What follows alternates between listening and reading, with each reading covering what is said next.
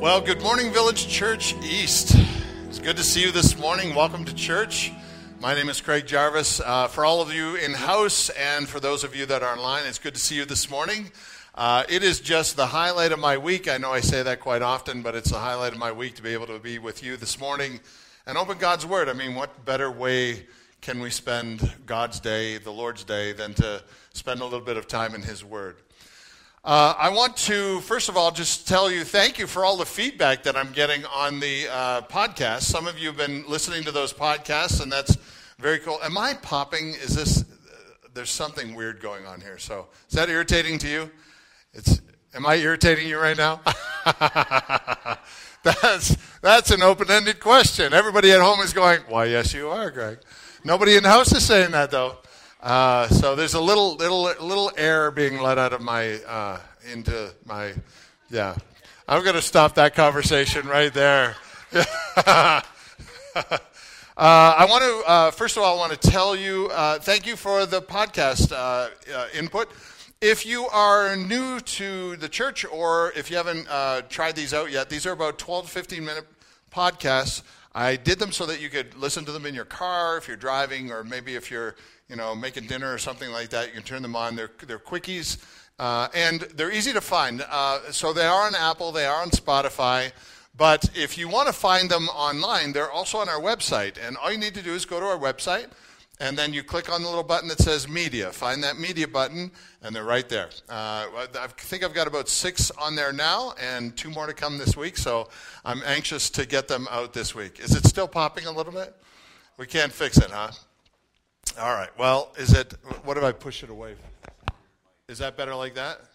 It looks really weird online, but that's all right. How's that? A little better? All right. So there you go. Just looks like something's growing out of the side of my head here. So yeah, I was in the sun yesterday. Something happened. I don't know. Anyway, listen, it's great to see you this morning. We get to look into the last Sunday of Who is Jesus series, and I've been excited to do this one with you as well as with all of them, kind of approaching our culture and seeing different ways that Jesus is being transformed into a more palatable individual in our culture, and maybe comparing that to Scripture. So that's what we've been doing all along, and this one is no different. So, and this one's got a lot of verses to it, and you'll see why as we talk about it as we go on. My first question, though, this morning just kind of lays the foundation for all of this. Have you ever been challenged to believe in something that is just silly? All right, for those of you that have children, you're going, well, yeah, that happens every day. Yeah, they tell me all kinds of stories, and they don't realize how silly they are. I don't know, but maybe you are challenged to see some of these greater stories that people actually believe in some of these, and I've never experienced them, and if you have experienced them, then I apologize from the get-go if I offend you. But here's one thing that some people believe in. This is Bigfoot, and you recognize that photo, right? So, like this Bigfoot is in different areas of our world. People have seen him in different areas of the world. Some people believe in that, and some people think that's just silly. Here's another one. Now, this one's getting a lot more press these days, isn't it? Like the military is taking snapshots of UFOs, but maybe you're still on the same bandwagon, then you're just going, that's just a silly story. It's an interesting one. We could talk about it.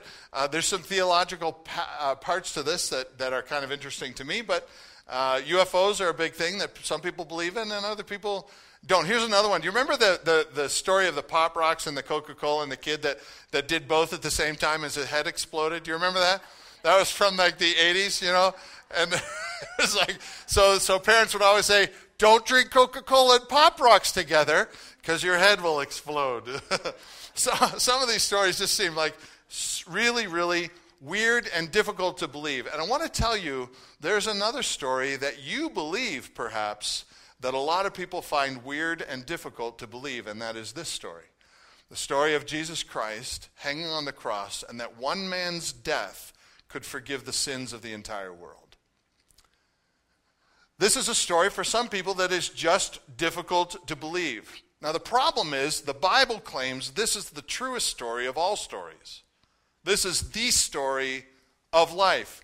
In fact, we would say history is about his story. Do you catch that? His story. History is his story. There are many people who gave their lives to preach the story of Jesus Christ, the events of his life, and they ended up giving their lives because people told them to just stop talking, and they wouldn't stop talking. These people, these men and these women started church that is what we're doing here today. This is the story that never dies, never goes away, and there's always a group of people that believe it to their core, but there's also a group of people that don't. Paul, the Apostle Paul, wrote, this story is so important to him, he said, necessity is laid upon me. Woe if I do not preach the gospel, woe to me. Now that's pretty driven enthusiasm about getting the gospel out there. And Paul was a well-trained man. He was educated by the smartest men of his generation.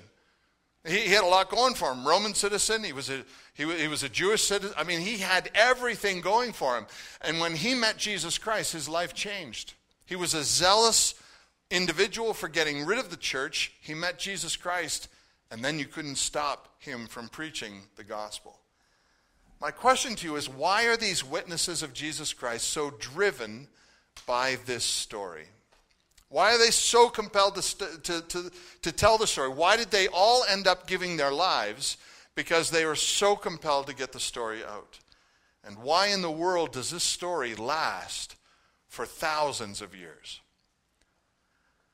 Now today we're going to be talking about, I've entitled this, The Foolish Story of Jesus. I know that's a little offensive to those of us that believe in Jesus, but there are still many who do not. Let me give you a few statistics. 80% of Americans believe in God. That's good, right? 80% believe in God. 52% of Americans believe that Jesus was a good teacher, but not God. We're going down the scale here. 65% believe that Jesus was actually a being created, begotten by God. All right, so now we're into the heresy category. And it's a little disheartening, but I got to tell you, it actually gets a little worse because only 35% of Americans believe salvation comes through Jesus Christ alone. And it doesn't matter what denomination you are, if you're interested in these categories apply. 46% Pentecostal believe, whether they believe that Jesus is God. 46% of Pentecostals believe that Jesus is God. 44% of Protestants do. Catholics, 70% do. So what do these statistics tell us? They tell me that culture today continues to construct their own version of God. They continue to develop a story that is palatable to them, that makes sense to them. They continue to not find revelation of Jesus Christ in Scripture, but instead to morph the story that they've heard into something different. They continue to veer away from the story of Jesus Christ as revealed in Scripture by God.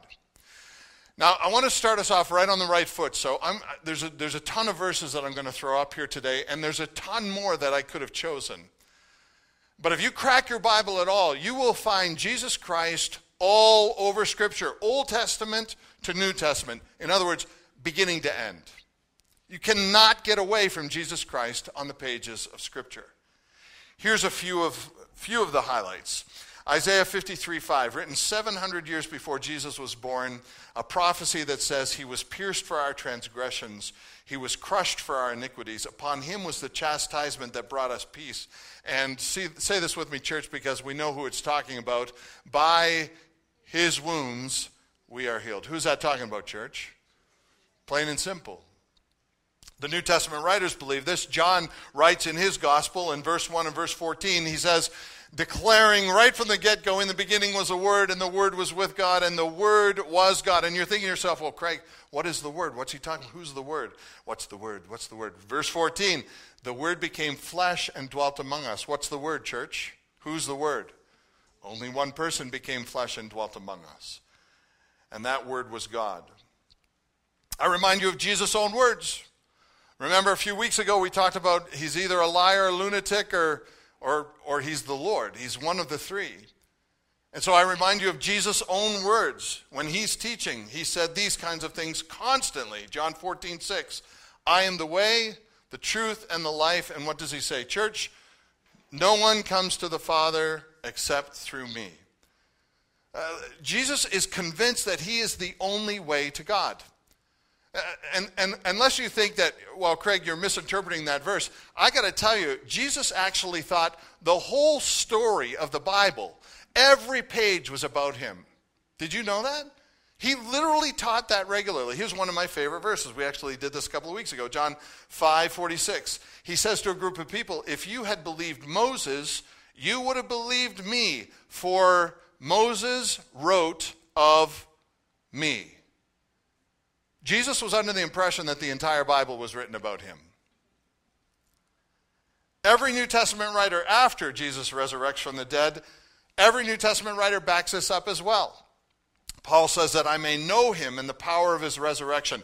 Not that I may know God, but he says that I may know him and the power of his resurrection. Who raised from the dead, church? Jesus. Paul the apostle is clearly talking about Jesus. And he doesn't want to know God better. He does, but that's not what he's referring to. His whole goal in life was to know Jesus better. Because he knows the story means Jesus and God are one and the same.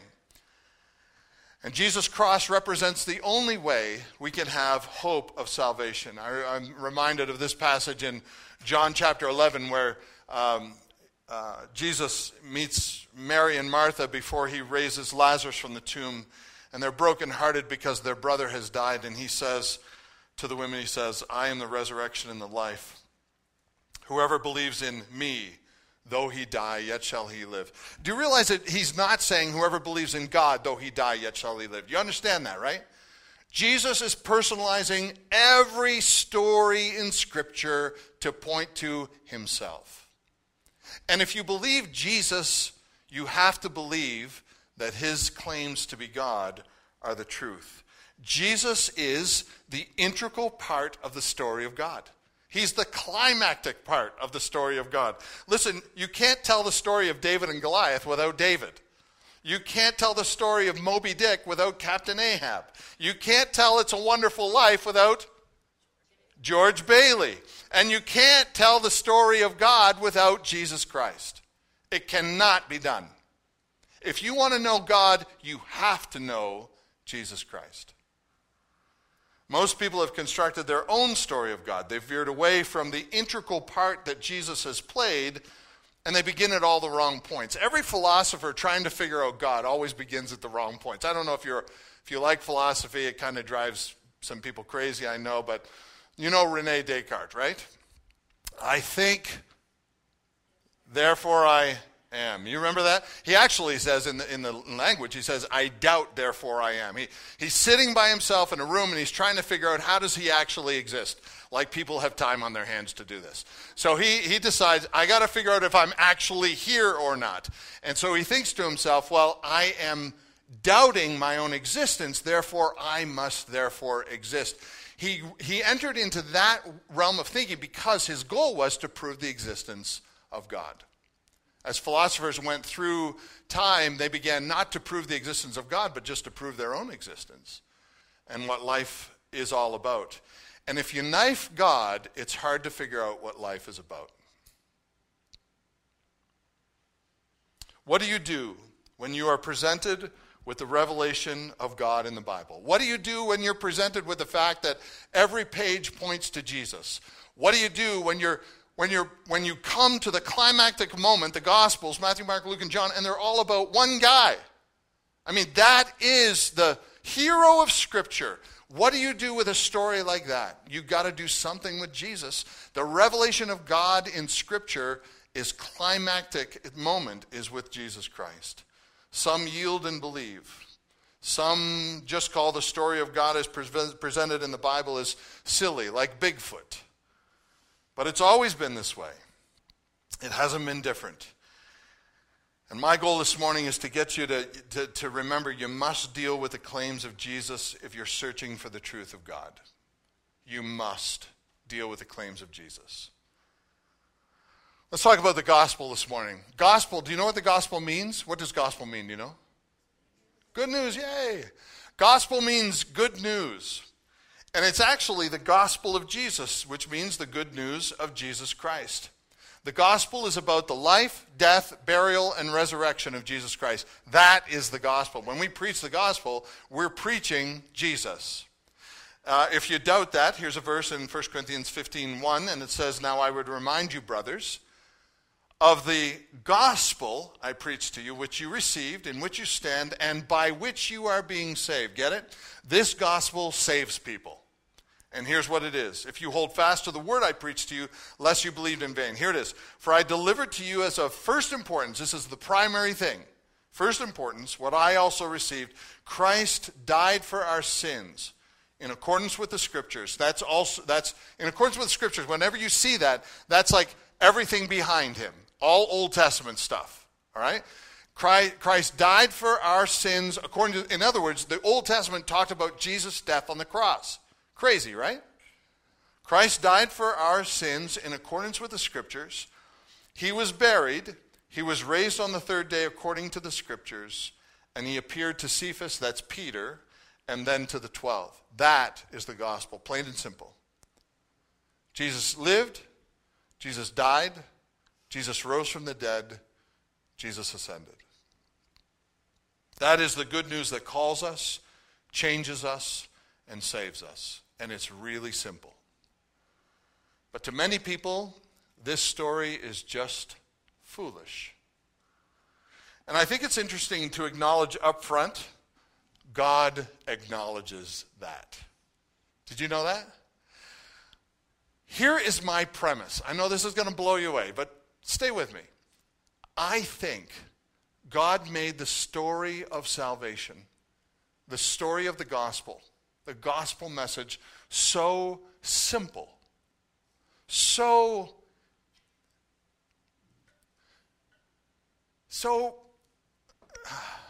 I don't know what word to use. He made it so attainable that it knocks some people off of their kilter. He acknowledges this right up front. I don't know if you know this, but in 1 Corinthians 1:18, he says, "The word of the cross is foolishness to those who are perishing. But to those of us who are being saved, it is a what, church?" This foolish story, this simple story, this story of history is an offensive story because it centers around God and what he's doing for himself. Listen, the story of our history is about his story. And I think that's probably one of the big things that offends people. Because people want to be important. They want to know they can make a difference. And I think when they get to Scripture, it's almost like, hey, wait, this story is not about me. This story is about Jesus. This story is about God. And this is about how I can be a part of God's plan. And I think some people don't like that. I think they want the world to be about them. They want to make a difference. They'll join any group, any organization, because they feel they're making a difference. And I get that. But the story of Jesus Christ really has little to do with us. The story of Jesus Christ is God inviting us into his story. And I think that is an offensive idea to some people. Now, this is not a new concept to us. We've heard this before. God loves you and he has a wonderful plan for your life. We've heard that, right? But just think how offensive that is. God loves you. Okay, yeah, because I'm a lovable individual. Yeah, I get that. That part I can take. God loves you and has a wonderful plan for your life. Wait a minute. I have a plan for my life. What do you mean God has a plan for my life? I prefer my plans. And I think that's where people jump off the true story. Let me take you to a passage of Scripture that kind of lays this out really well for us, I think. And it also explains why the gospel is so appealing to so many different cultures. You may have wondered, like, why is Christianity all around the globe, and why has it always been all the way around the globe ever since it was established when Jesus rose from the dead and ascended? Here's a passage of scripture that I love, and this is the main one we're going to dig into today. Romans 1:14 says, I am under obligation, Paul writes. He says, I am under obligation to both Greeks and barbarians, both to the wise and the foolish. So I am eager to preach the gospel to you also who are in Rome. The gospel is meant for all groups of people. Paul is sitting down and he's writing this and he's saying, I am called to share the gospel with all kinds of different people. And he first uses Greeks and barbarians. Why does he use Greeks and barbarians? There's not a lot of barbarians around, although I was on the road yesterday and I met one that cut me off the road. So there are a few barbarians still. But why does he use Greeks and barbarians? Well, Greeks were simply a group of civilized people. They were where democracy was birthed. You know this, right? These are where philosophers began. You got Plato, Aristotle. They all lived before Jesus. They were smart. They had Caesar and his entourage. It was first democracy. He doesn't use ethnicities. Have you noticed that? He uses geographical stuff, like those people who are Greek and those people who live in the Roman Empire and barbarians who, there was no city that you would go to called the barbarian city. Barbarians were just all these different people. It was these groups of people, not citizens of countries, but groups of people. And Paul says the gospel is meant for all these different groups of people. Do you know where the word barbarian came from, by the way? You're probably thinking I'm on a rabbit trail, but I'm not. Barbarians were given their names by the Greeks. The Greeks were very high and mighty smart people, and they thought that they were. They ruled the world at the time. Rome has come in, stole everything from the Greeks and put their name on it, and then they ruled the world at the time. But the Greeks, the smarty pants people, they always made fun of people that didn't speak the language. They made fun of people that, didn't use the right words and finish their sentences properly. And so they made fun of them. And some people were so uncouth, they didn't speak a language at all. They spoke like this weird language. And when the barbarians spoke, they sounded to the Greek-trained ear like bar, bar, bar, bar, bar. So the Greeks called the barbarians because they were making fun of the way that they spoke. Isn't that a great? Yeah, you can take that with you. Maybe it'll be on Jeopardy someday.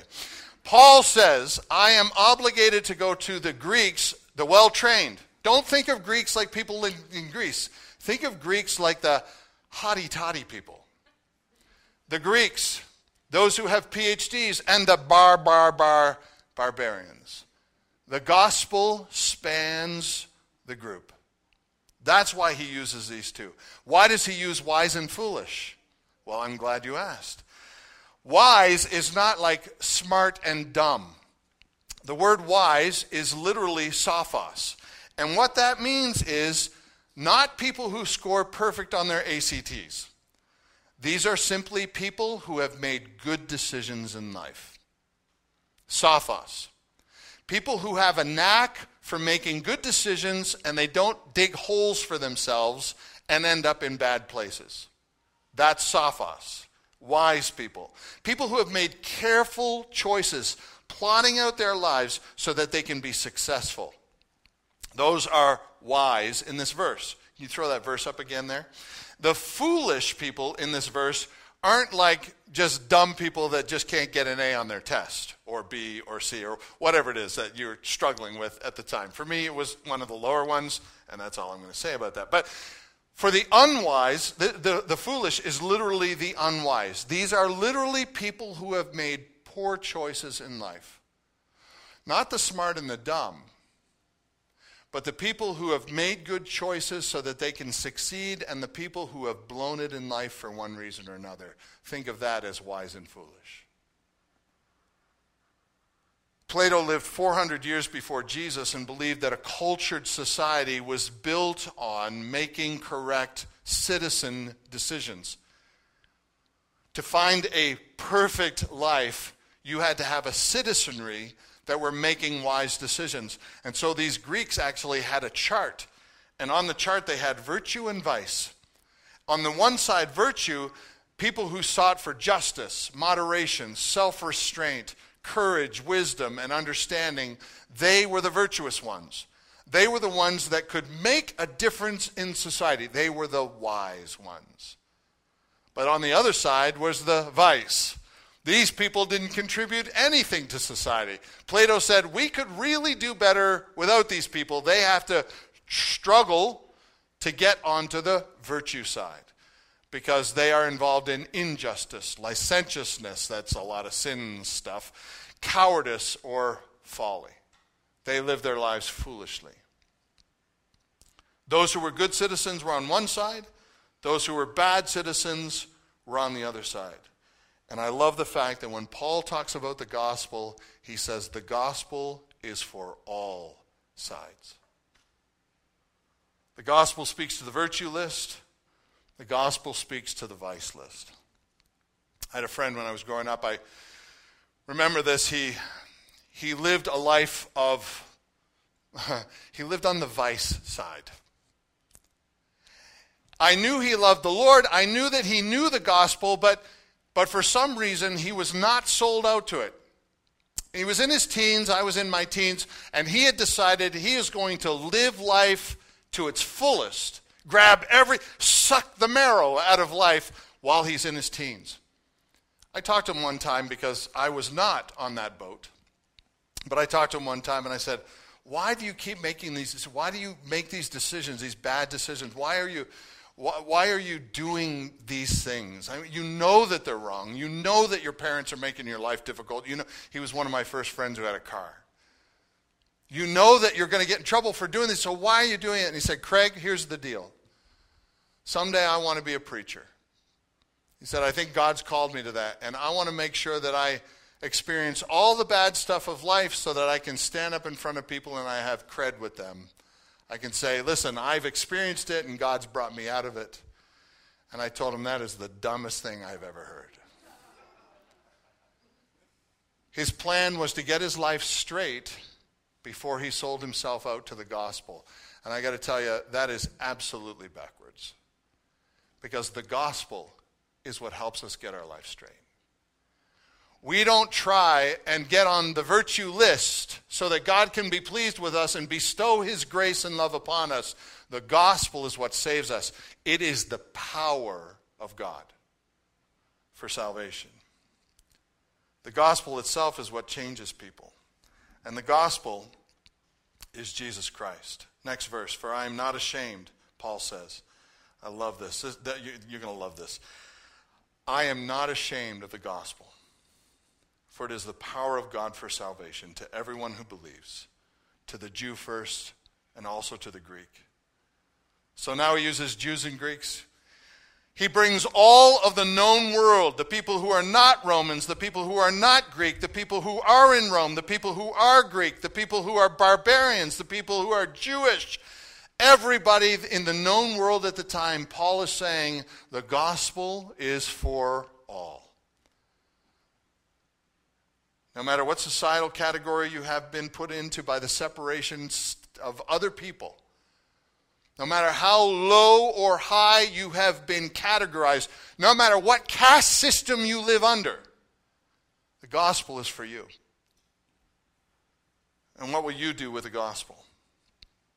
No matter what your philosophy, no matter what your degrees, no matter what your pedigrees, no matter where you've been born, no matter what the color of your skin is, no matter how difficult last night was for you, no matter how much you've sold out to Satan in your life, no matter how many bad decisions you make, no matter how many good decisions you've made, you need Jesus.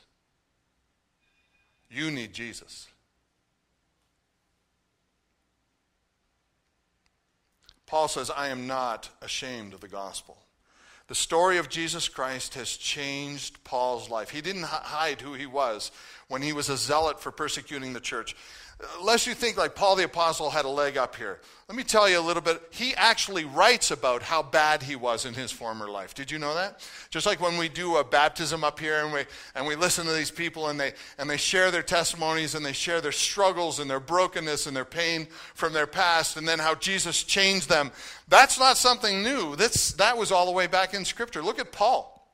Paul gives his testimony in Galatians 1:13. For you have heard my former life in Judaism, how I persecuted the church of God violently, and I tried to destroy it. Did you know that about the Apostle Paul? His life goal was to crush the church. He held the cloaks of the people who killed the first preacher in the gospel, the first preacher in Acts. He held the cloaks of the people that stoned Stephen to death. And at the end of the day, he was proud of what he did. I was advancing in Judaism beyond many of my own age among my people, so extremely zealous was I for the traditions of my fathers. But when Paul met Jesus Christ, everything drastically changed. 1 Corinthians 2:2, he says this, for I decided to know nothing among you except Jesus Christ and him crucified. Now that's a radical change, wouldn't you say? From a zealot to persecuting the church that followed Jesus Christ to a life change where he says, my whole life is just about knowing Jesus better. And remember, it's not about knowing God better. It's about knowing Jesus better. Paul intentionally used Jesus Christ. No longer was Paul trying to make a name for himself. The only thing that mattered to him was speaking about the death and the resurrection of Jesus Christ. In fact, in 1 Corinthians 9:22, he says, I become all things to all people that by all means I might save some. I do it all for the sake of the gospel, that I might share with them in its blessings. So, church, why is it so difficult to believe in Jesus? Why is it so difficult for some? They'll talk about God freely. 80% of Americans believe in God. That's an easy conversation.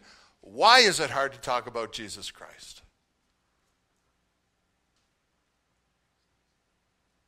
So you might think that some people just believe in Jesus because they were born in the right place. If I was born in a Muslim country, I'd be a Muslim.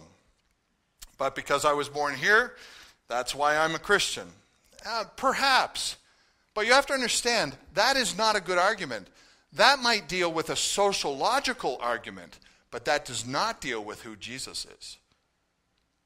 It's really a diversion. That kind of thinking diverts from Jesus. Jesus, you've got to do something with Jesus. No matter where you're born, the main question is, who is God, and is he who he presents himself to be in Scripture? Every religion has to do something with Jesus. Even the Muslims have to do something with Jesus. Did you know that? Every religion on the planet teaches something about Jesus. Why? Because you've got to deal with that when you're dealing with the question of God. You can't get around it. The Jews say that he was a teacher, a miracle worker, but Jesus was not God. Islam teaches Jesus was a good man, even a prophet, but he was not God. Mormons believe Jesus' spirit is eternal. He was created by the Father and other wives who propagated this planet. And it is a fairy tale that if you believe it, Satan's got a hold of your heart in some pretty major ways. Hindu believes that he was a god, one of many gods. They've got 2 million to choose from. You see, every religion teaches about Jesus. They don't teach the same thing. They have to teach about Jesus because you cannot tell the story of God without dealing with Jesus Christ. Every culture must face it. You know this because your favorite verse in the Scriptures that you see at every football game reminds us of this constantly. John 3:16, for God so loved the world that he gave us his only, and there you have it. Even in the most famous verse in Scripture, Jesus is all over there. That whoever believes in Jesus should not perish but have eternal life. Not God. Every page deals with Jesus Christ, and we must as well. In fact, in 1 John 5, you may not know this, but God says, if you say you believe in God but don't believe Jesus is God, you are calling God a liar. Did you know that? Here's a verse that'll shock you if you don't know this one. Whoever believes in the Son of God, and the Son of God is Jesus, right?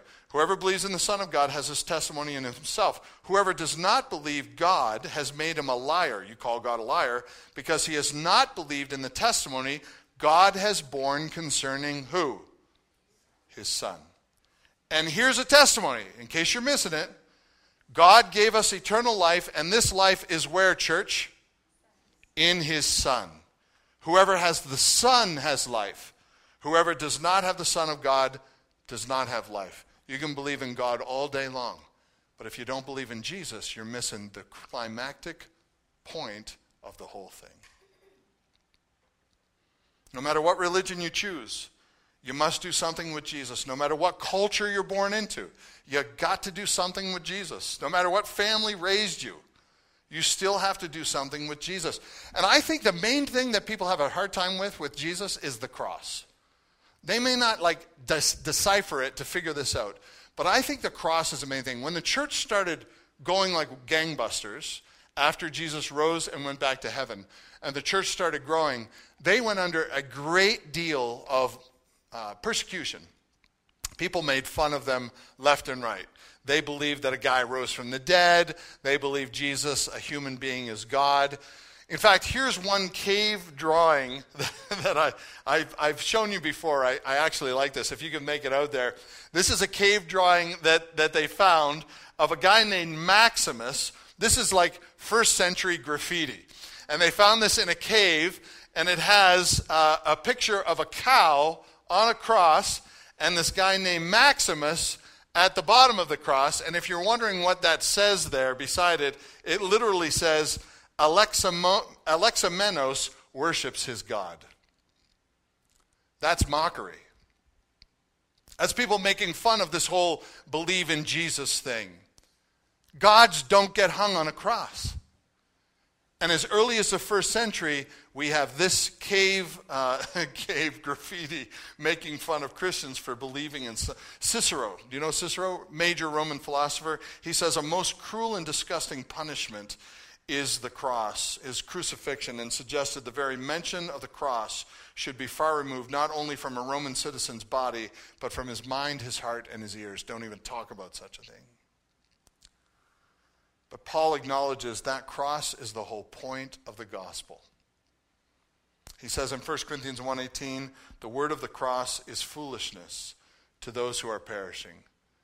But to those of us who are being saved, it is the power of God. The effectiveness of the cross is the power of the story. Jesus on that cross became the liar. He became the rapist. He became the murderer. He became the bigot, the thief, the user. Jesus became those things for us. He took all those sins on himself. He took our sins on himself on that cross. Every sin, past, present, and future, hung on the shoulders of one God-man. And that sin killed him. My sin killed him. You're wondering, was it the Jews or the Romans that killed Jesus? It was sin that killed Jesus. Mine. I did it.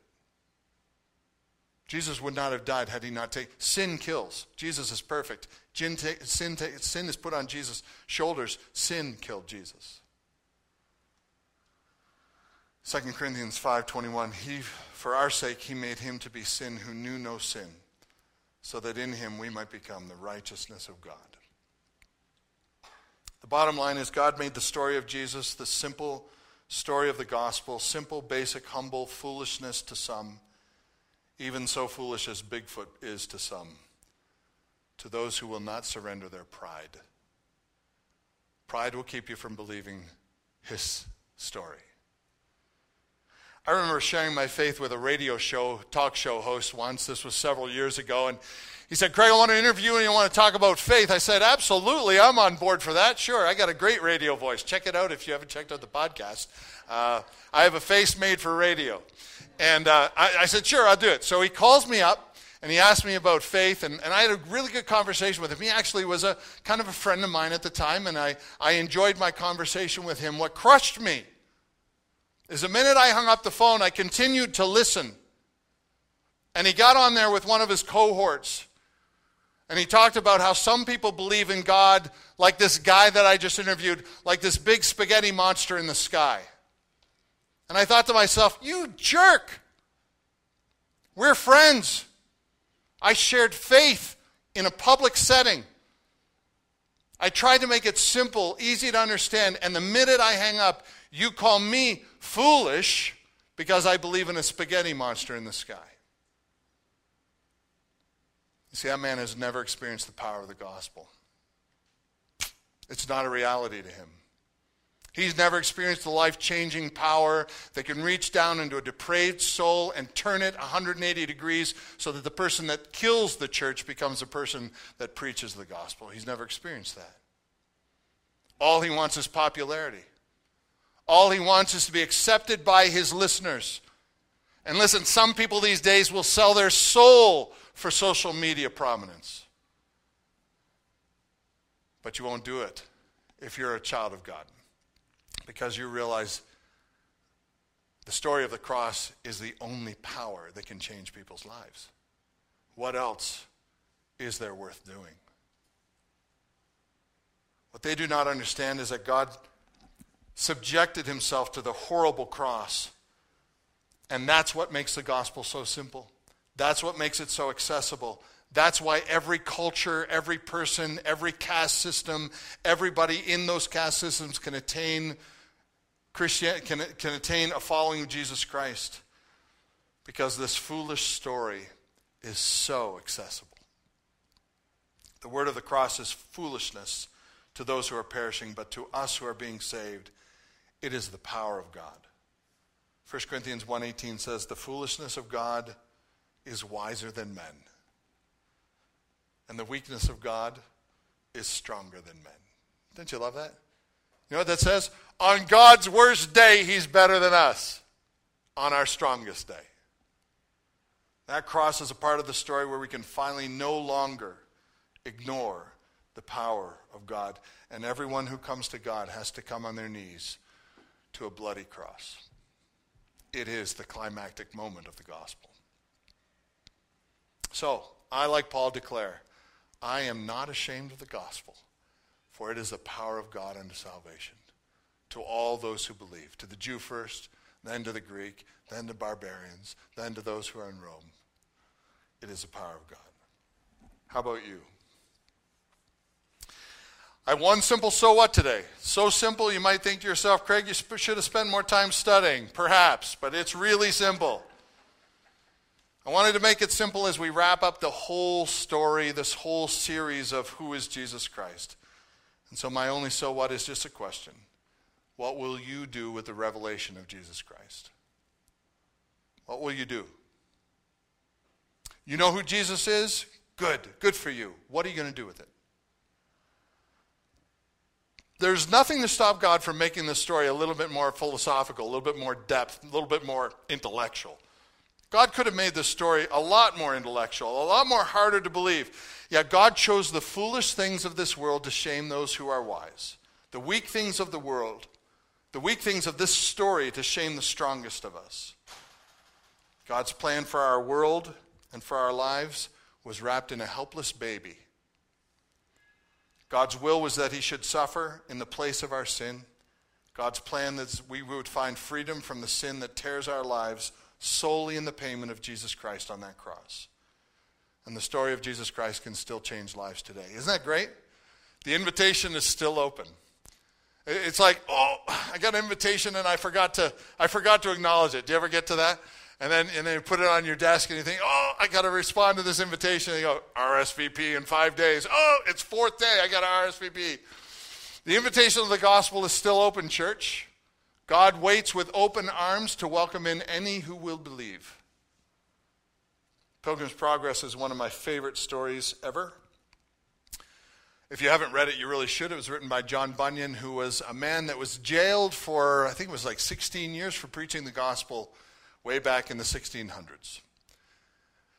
John Bunyan, while he was in jail, apart from his wife and his children that were actually challenged in a lot of different ways, struggled when he was thrown into jail because they said, you can keep preaching the gospel and stay in jail where you won't be preaching the gospel. Or you can stop preaching the gospel and let you go home with your wife. He was tormented by that choice. And he stayed in jail. And you know what he did when he was in jail? He wrote Pilgrim's Progress. Pilgrim's Progress is one of the best sellers next to the Bible of all time. It only has started losing losing speed in the 80s, 90s, especially in 2000 when Harry Potter came out, and that quickly rose on the charts.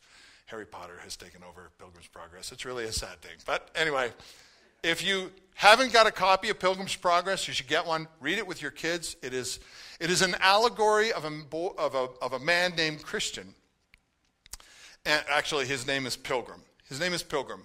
He lives in the city of destruction, and he picks up a book, and the book speaks to him, but he can't make sense of it. So he begins looking for people in the town that will help him understand the book. Nobody can help him understand the book.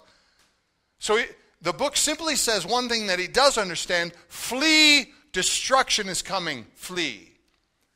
So he runs. And he heads out toward a narrow gate, and it's a great story, and he meets a guy, and on the way they explain the scriptures to him, and the reason that he's running is because he knows that his city is bound for destruction, but the more he reads, the more he feels this heavy burden on his back. And he can't get away from this heavy burden.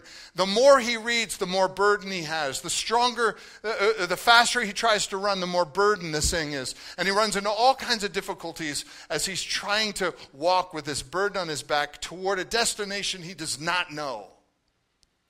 And as he goes through this path and he comes across all of these different individuals, he comes through the pit of despond, and he meets these people that are named wonderful names like hypocrisy, and all of these different individuals that he meets along the road. They try to get him off the road. They say, go home, don't keep doing this. Listen, your burden is just heavy because you're on the path. Go home and be like everybody else. And he won't do it. He keeps moving forward because he knows the book says keep moving. And as he walks this journey and the burden gets heavier, he comes to the foot of a hill. The foot of the hill, he can barely see up to the top of it, but he knows he must climb it. It is in the path, and he cannot veer off the path. So he begins to climb, and as he climbs, the burden gets heavier and heavier on his back. I want to read to you as he comes to this place called salvation and climbs the hill. The book says, now I saw in my dream, this is John Bunyan writing about Pilgrim's Progress, about Pilgrim, that the highway up that Christian was to go was fenced in on either side with a wall, and that way was called salvation. Up this way, therefore, did burdened Christian run, but not without great difficulty because of the load on his back. He ran thus until he came to a place somewhat ascending, upon